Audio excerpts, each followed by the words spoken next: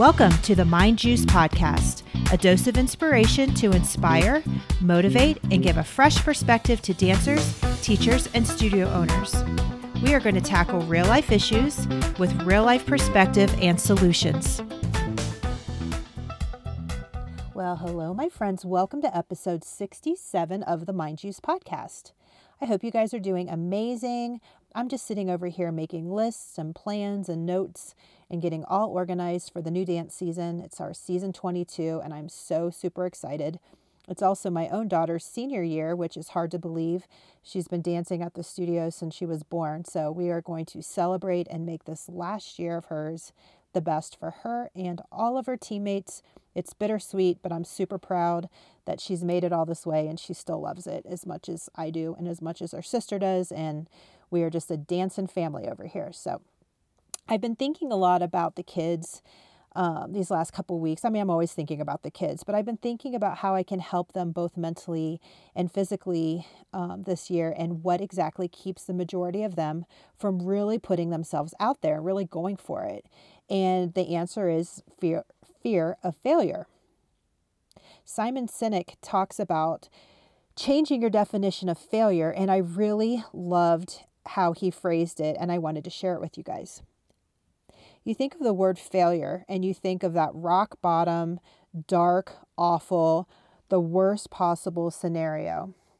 And that catastrophic rock bottom type of failure does happen, but it is far from the norm. Many of us experience tiny failures and letdowns that aren't earth-shattering. So what if instead of thinking of failing, we think of it as falling?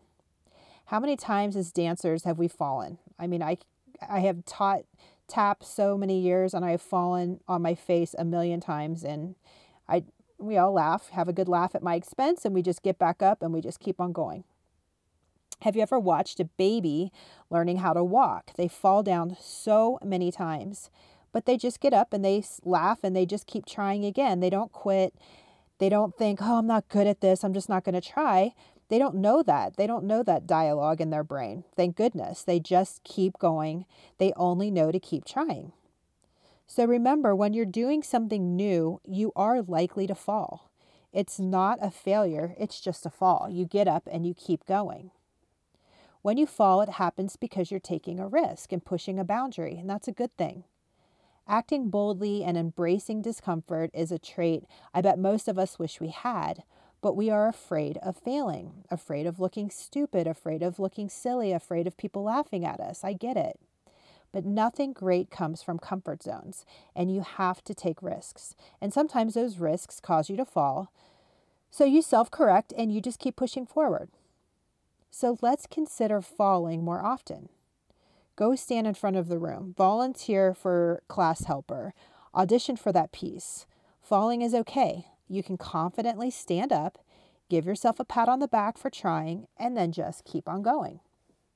This exercise of reframing how I view failure and looking at how the comfort zones I sit in occasionally aren't helping me grow is making me more bold and daring and excited to crush my goals this season. I hope reframing it also inspires you to do the same. We're falling, not failing. So go take a risk. You will be much stronger because of it. I hope this inspired you guys. Thank you so much for listening, and I will catch you next time on the Mind Juice Podcast.